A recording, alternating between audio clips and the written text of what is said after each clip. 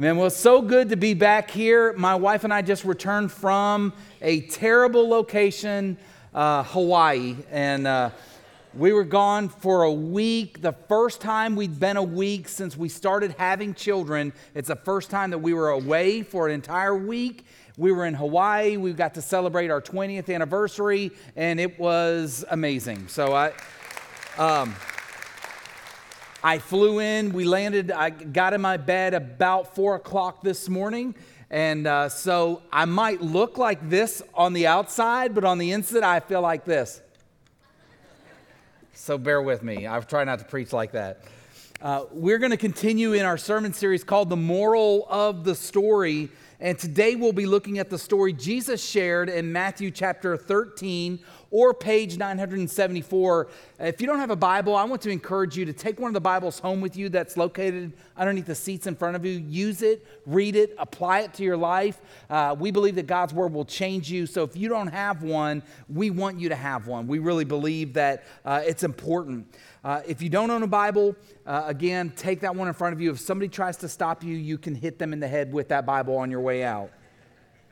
Now, I love a great story.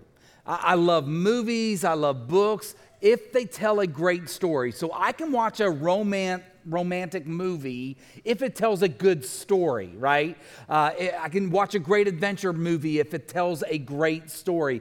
Great stories inspire us. Great stories can change us. Great stories have a way of sticking with us. And one of the main methods that Jesus used as he taught people was stories. He loved to teach people using stories, and that's why we've been looking at these stories called parables in the Bible, because Jesus wanted his followers to change. He wanted them to live differently. He wanted their relationship with him to make a difference in the way they live their lives. Jesus not only taught life change through his actions and through spending time with the people, with the outcasts of society, but he also taught life change through stories that had a heavenly meaning. I was an English lit major when I was in college, and I loved the stories that we would read. But even more so, since I became a follower of Christ, when I take a look at some of the parables that Jesus taught his disciples, I get to dive in to see what is he trying to teach us? What does he want to teach us through these stories? This weekend, we have an opportunity to allow this short, simple story found in Matthew 13 that he told 2,000 years ago to absolutely change our lives today if we're open to that. So let's read in Matthew chapter 13, verse 44 through 46. Jesus said these words as he painted this picture for them. He said, "The kingdom of heaven is like treasure hidden in a field, which a man found and covered up. Then, in his joy, he goes and sells all that he has and buys that field. Again, the kingdom of heaven is like a merchant in search of fine pearls, who on finding one pearl of great value, went and sold all that he had and bought it." Now, first, I want us to understand this passage of Scripture in context. First, let's talk about our context. Raise your hand if you ever went treasure hunting as a kid, right? Raise your hand if you ever drew a treasure map as a kid. And there's nothing buried there, but you put an X on the ground, right? You went out and you navigated around, you did this little map, you went out and found. Well, one of the things that we did as children was my dad would take us out to the local dump on the weekends, and we would treasure hunt. We would literally find old furniture, old toys, old clothes. Sometimes we would find TVs, radios. One time we even went out and we found this amazing metal swing set that my dad brought home. We would go to a place where other people said, "I don't want this anymore," and throw it away, so it was free to take. Now, we knew where we could have gone to have gotten a nice swing set. We could go into our neighbor's backyard in the middle of the night and take that swing set, but they still wanted it. Or if we wanted a TV or a radio, we could have, I'm going to move this because Just got to back that up just a little bit. If we wanted a TV or a radio, we know that our neighbors had those in their living room. So we didn't break into their house and steal it, but we went to a place where all these stuff was discarded. In fact, there's an entire community online. If you ever search dumpster diving, there's an entire community online. It's like a subculture that's dedicated to going where everybody throws stuff out and finding it and using it for themselves. So we were very intentional about where we searched. We intentionally searched among the trash. We intentionally searched among discarded possessions. Now, I know that this might surprise you, right? And you might even gasp in shock when I tell you this. But in Jesus' day, 2,000 years ago, there was no Wells Fargo Bank. There was no Chase. There was no City Cards. There was no place anybody could take their valuable treasure and go and say, would you lock this up for me? Every individual accepted the responsibility that for their valuables, for their possessions, they alone were responsible to keep and guard and protect their possessions. It never crossed their mind that they would go to somebody and say, hey, I want to give you all of my gold and silver and jewels, and by the way, I'm going to pay you a monthly fee to handle my stuff for me. It never crossed their minds, but what did they do? What did they do with those valuables? What did they do with those possessions? The things that they really love, you know what they did? Either they would build a safe room on their house, or they would dig their dirt floor out and bury it in their dirt floor. But that wasn't any good because the thieves and robbers would say, oh, they just built a safe room, so they have something good. So they would take their treasure and they would bury it in a field in the middle of nowhere. That was their bank, that was their vault. The problem is, sometimes they would forget where they would bury it. Raise your hand if you ever forgot something important, right? We do that all the time. We forget things, and so people would forget where they buried their treasure, or they would die before they were able to communicate to a loved one, hey, by the way, your inheritance is underneath the rock in, Mr. Smith's field. They didn't communicate that. So what would happen is, eventually, in time, that field would begin to get being worked so they could sow crops into it. And these laborers would come in and they would work for the landowner. The laborers would come in and they're digging the dirt and they're tilling the dirt, using whatever tools that they had at the time to do that. And when they would stumble upon a treasure that somebody had buried in the field, right? Finders keepers did not apply. When these laborers discovered the treasures that would be out there in the fields, if they removed it from the ground, they had to give it to the landowner. It wasn't theirs. That was the law of the land. But there was always a way around the law, right? Any good law has a way around it. So here was the acceptable saying. If they found treasure while they were in the field, in a land that did not belong to them, if they found it and did not remove it from the ground, but covered it up, then they could go back later on in the darkness of night when they're not being paid by this landowner and get the treasure and keep it for themselves. Okay? Kind of funny, kind of interesting way around it, but that's not what the man in this story did. See, the man in this story went out working for his owner, or working for the landowner, found this treasure, he covered it back up. But because the treasure was so great, so valuable, worth so much, the man went, sold all of his property, all of his goods, bought the field so that he could become officially the owner of the land, and thereby owning the treasure in the land. Jesus told that story to illustrate to us 2,000 years later that whether I am seeking or whether I am stumbling, the greatest treasure can be mine. Think about this story. This man was not intentionally seeking treasure. He was a laborer. He was working in the field. He was just doing his job when he discovered that treasure. Some of you are in this room this morning and you're intentionally seeking the treasure of forgiveness. You're intentionally seeking Jesus this morning. You've never given your life to Jesus, but you've understood that there's hope found in this place. And so you came seeking that treasure of forgiveness that Jesus is speaking about. You came intentionally seeking, but that was not my story.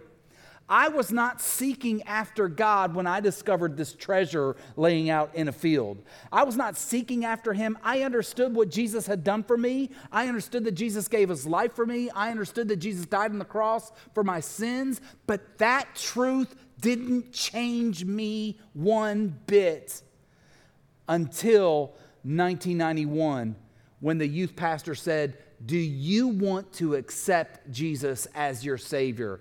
Do you want to commit your life to him?" And boom, I said yes. I experienced that treasure and my life was changed forever.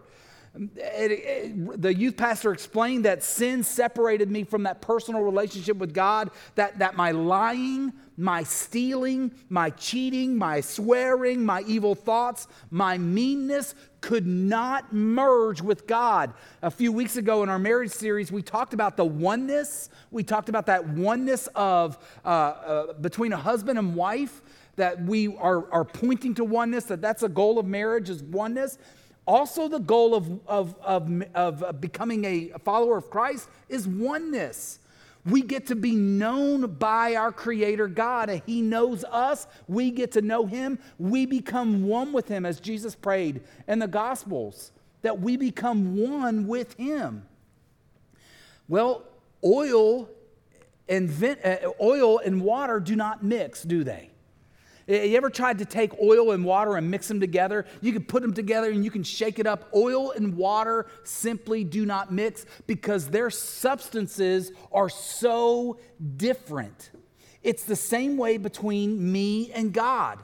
My substance is cheating, lying, stealing. I'm a sinner. To the core of my heart, I am a sinner. And God is holy, God is righteous, God is pure, God is just. And our two substances can't mix together. It's impossible.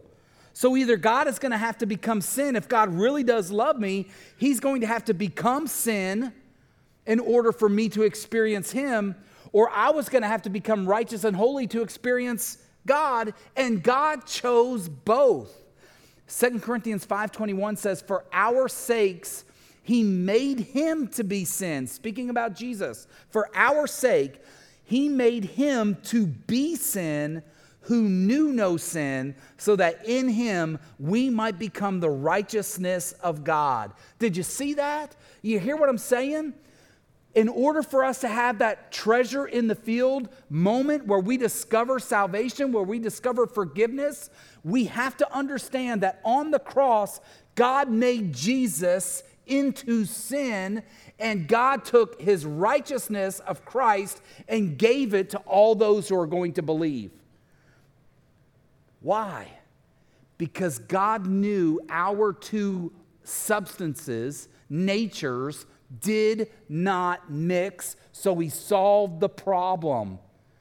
Jesus became sin for you and for I, so that we could experience the righteousness of Christ. That is the treasure that is in the field. That is the treasure that Jesus is speaking about when he said, the kingdom of heaven is like this. It is a treasure, not a burden, to be a follower of Christ. It is a treasure of great value to be a follower of Christ. It's not an obligation to attend church. It's not an obligation to change our lives. It is an invaluable treasure that we could never possibly value enough. It's the greatest gift any person has ever been given, is the gift of forgiveness, that your sins are no longer held against you, that you don't have to pay the penalty for your sin anymore, that Jesus paid the penalty for your sin. There's nothing greater. There's no greater treasure in all the world. It's the greatest gift any person has ever been given. And as a result of forgiveness, we have been given a right relationship with our Creator God who loves us. I can speak to Him. He hears me. He loves me. I get to open up the Bible and read His Word and experience that treasure. He rescued me from sin. He brought peace to me. When I gave my life to Jesus in 1991, I experienced for the first time the life-changing power of the gospel. I was made new. I didn't make myself new. The grace of Jesus changed me, and I became new. The old life was gone. The new life came. The Holy Spirit of God came into my heart, and I was forever changed and transformed, now experiencing the righteousness of Christ in my life for the first time. There is no greater treasure than that. So the moral of the story is no price is too steep to pay. I can honestly tell you it has cost me nothing to be a follower of Jesus. Yes, there were some old ways of life that I abandoned. Yes, there were some old things that I stopped doing. But following Jesus has literally cost me nothing. Whatever you have given up in your life to become a follower of Jesus was worth it. The man sold everything he had to buy the treasure, or to buy the field that held the treasure, because the treasure was worth more than everything he had. And I know that we often hear this message that following Jesus costs. It costs us something. But the reality is what we give up in order to obtain this treasure is far less than the value of being forgiven by our Creator God. It's so beautiful. It's so amazing. It's like trading a $5 bill for a $100 bill. If somebody had a $100 bill and someone else had a $5 bill, or let's say I had the $100 bill and you had a $5 bill, and I said, look, no strings attached. Will you accept this $100 bill for your $5? Would you take it? Why? Because the value of the $100 bill is so much more than the value of the $5 bill. But we live in a world where everybody wants to hang on to their crumpled quarters instead of taking that $100 bill from God. Because we say, this is my life and I don't want to give this up. This is the most important thing. And the reality is what we receive in reward for becoming a follower of Jesus, the blessing, the peace, the hope, the grace, the forgiveness, the kindness, the restoration, reconciliation with friends and family is so much greater than what we give in return. It's so much greater. When it comes to receiving forgiveness, we cash in our sinful, no good, rotten to the core lives, and we are made brand new, holy, and we have a right relationship with God.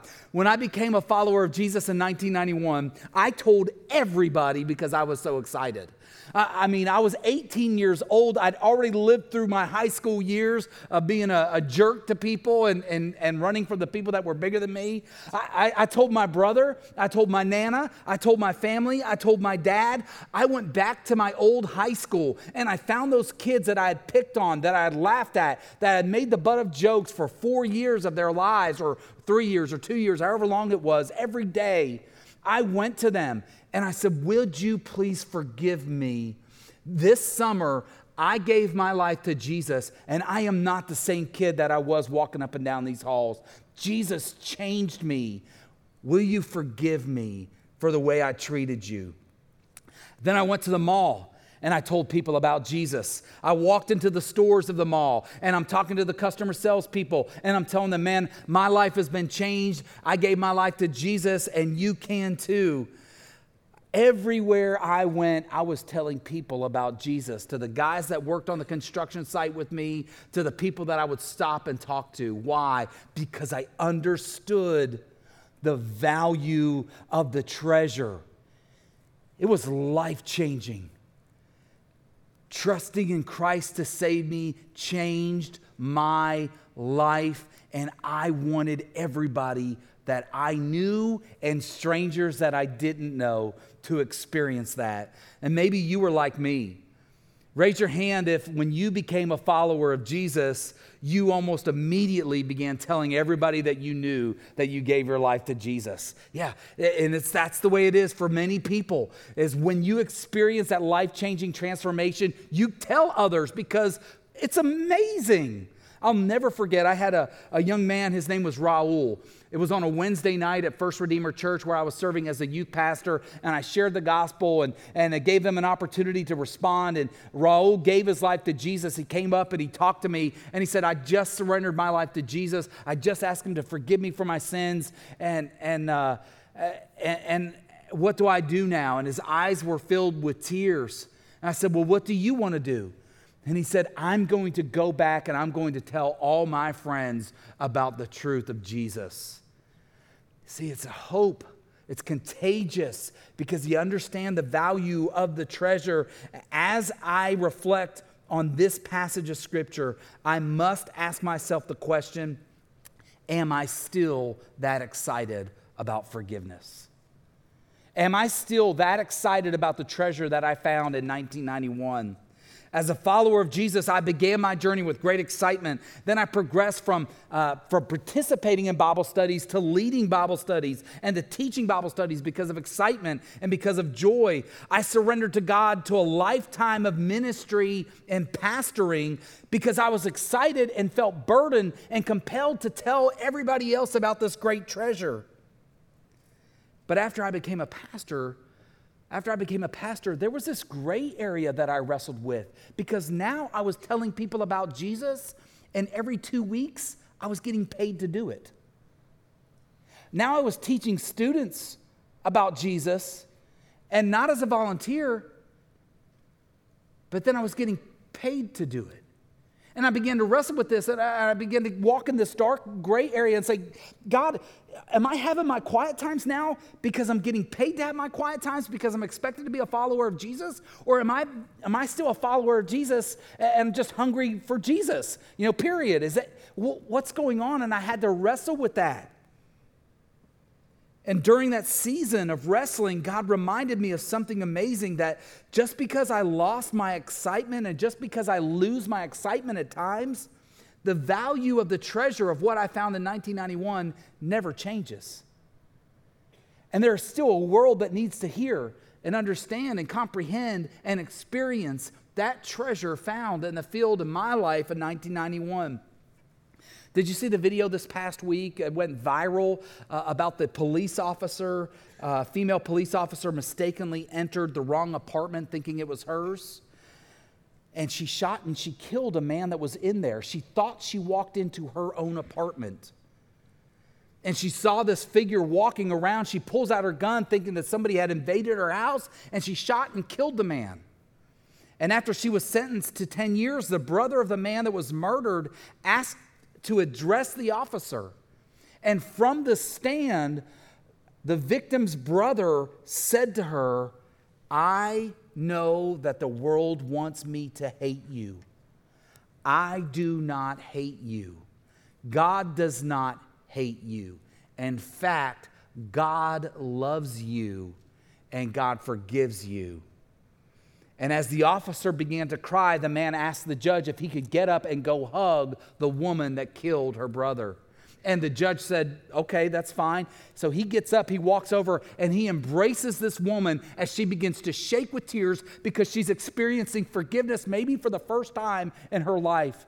And the judge, who was so emotionally and spiritually moved, gets up, gets her own personal Bible, walks over to the female officer, lays it down, shows her John 3:16, and says, for God so loved the world that he gave his one and only Son, that whoever believes in him will not perish but have everlasting life. And you can find that everlasting life in Jesus. And you can be forgiven for your sins. I want you to take this Bible. I want you to have my Bible. And I want you to read it every day.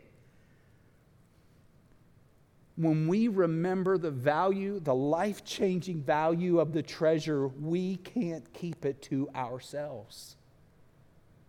When we accept that treasure of forgiveness and Jesus is still changing lives today, we get to be a part of something bigger and we get to tell that story. 2,000 years after the resurrection of Jesus, the treasure of grace still changes and transforms lives. So I read this passage of Scripture and I have to ask myself this question: who will I joyfully tell about the treasure I found? Telling people in the mall 30 years ago, 1991, there's still people today that need to hear about Jesus.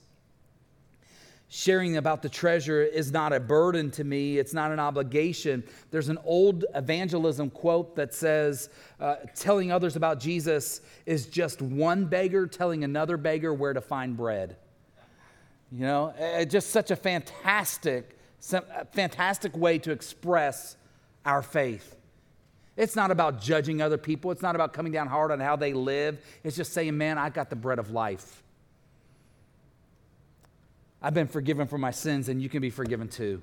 It's one beggar telling another beggar where to find bread. If you discovered a cure for cancer, would you keep it to yourself? My daughter has type 1 diabetes. If I discovered a cure for type 1 diabetes, the very first person I would tell would be my daughter. Why on earth would I try to keep that to myself?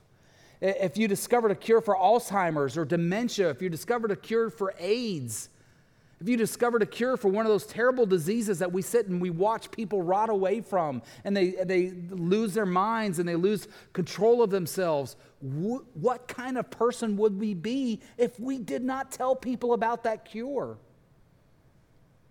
And yet oftentimes I look at myself in the mirror and I look and I say, I've got the cure for hopelessness. I've got the cure to help people have a right relationship with God through Jesus. Why am I keeping it to myself? Pastor Chad shared last week about a vision that he has for our church, where we all band together, and in the next 8 years, we want to be reaching 10% of Lake Havasu and 10% of Parker with the life-changing power of the gospel. That means there shouldn't be any services that we have in the future that we're not baptizing somebody that gave their life to Jesus. See, and it's definitely possible for us to reach 10%. And I think God wants us to reach 100%, but we're going to start small, right? 10% of the population in the next 8 years of Lake Havasu to share the life-changing power of the gospel with. So let me ask you a question. Is there somebody you know in your world that needs to hear about the treasure of forgiveness?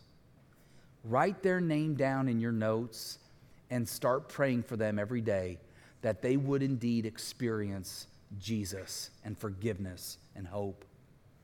It was 1991. I gave my life to Jesus. I knelt down and I became a follower of Christ instantaneously like that. And I said, Jesus, would you forgive me for my sins? I surrender my life to you. I acknowledge that you are Lord and you are Creator, and one day you're going to return. And in that moment, my life changed.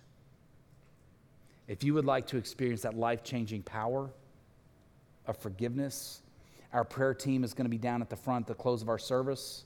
They would love to help you know this Jesus and place your faith in him. Let's pray together. God, thank you for the incredible treasure of Christ. Thank you for the splendor.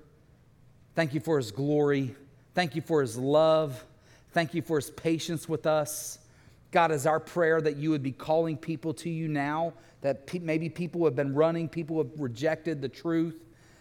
They've been holding you at a distance, God, that you would draw them to you to surrender their life to Christ today.